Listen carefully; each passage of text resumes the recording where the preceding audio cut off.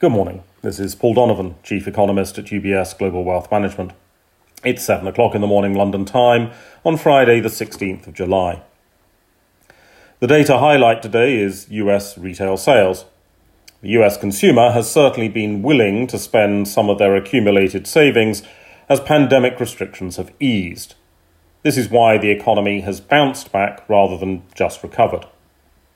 The willingness of US consumers to spend money on things they do not need has meant that the economy has recovered faster and earlier than any conventional economic model would be capable of predicting.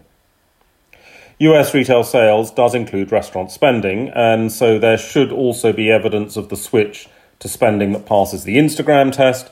Consumers do seem to be determined to have fun. The US consumer has, of course, bounced back faster than manufacturers can make things, and this is why retailers have had to use inventories in their warehouses and storerooms to meet the rise in demand. We also have the US Michigan Consumer Sentiment Opinion Poll. This has been increasingly subject to the forces of political polarization.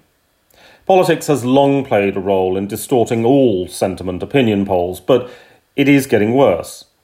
Registered Democrats are basically saying that this is the best things have been since the data begins in 2006. Registered Republicans are very close to saying that this is the worst things have been since the data begins in 2006. Independents are on the side of the optimistic. The data will also include consumer inflation expectations. It cannot be stressed often enough. Consumers are absolutely useless at forecasting inflation, and this number only has any meaning if consumers believe their own inflation forecasts and change their economic behaviour as a result. Consumers have the good sense not to believe their own inflation forecasts as a rule. The Bank of Japan has announced initiatives to promote investment in climate change, essentially incentivizing banks to make loans for green capital spending projects.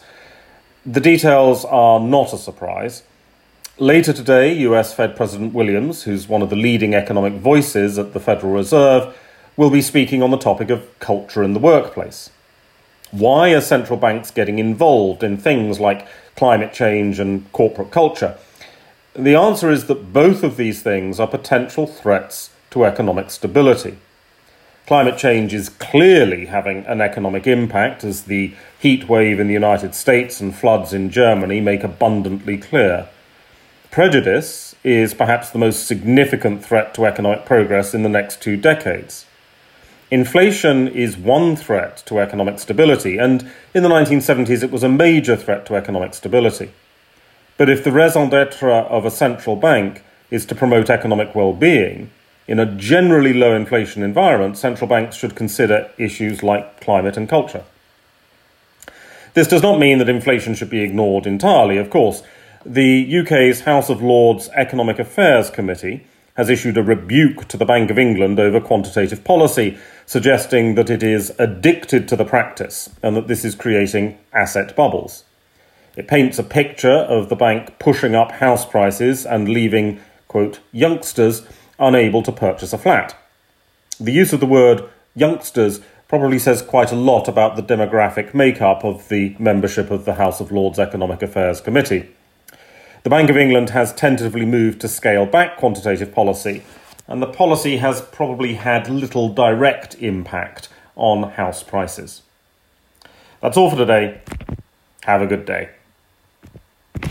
UBS Chief Investment Office's investment views are prepared and published by the global wealth management business of UBS AG or its affiliate, UBS. This material has no regard to the specific investment objectives, financial situation, or particular needs of any specific recipient and is published for informational purposes only. As a firm providing wealth management services to clients globally, UBS AG and its subsidiaries offer both investment advisory services and brokerage services. Investment advisory services and brokerage services are separate and distinct, differ in material ways and are governed by different laws and separate arrangements. In the USA, UBS Financial Services, Inc. is a subsidiary of UBS AG and a member of FINRA SIPC. For information, please visit our website at ubs.com/working with us. For a full legal disclaimer applicable to the independent investment views produced by UBS, please visit our website at ubs.com/CIO-disclaimer.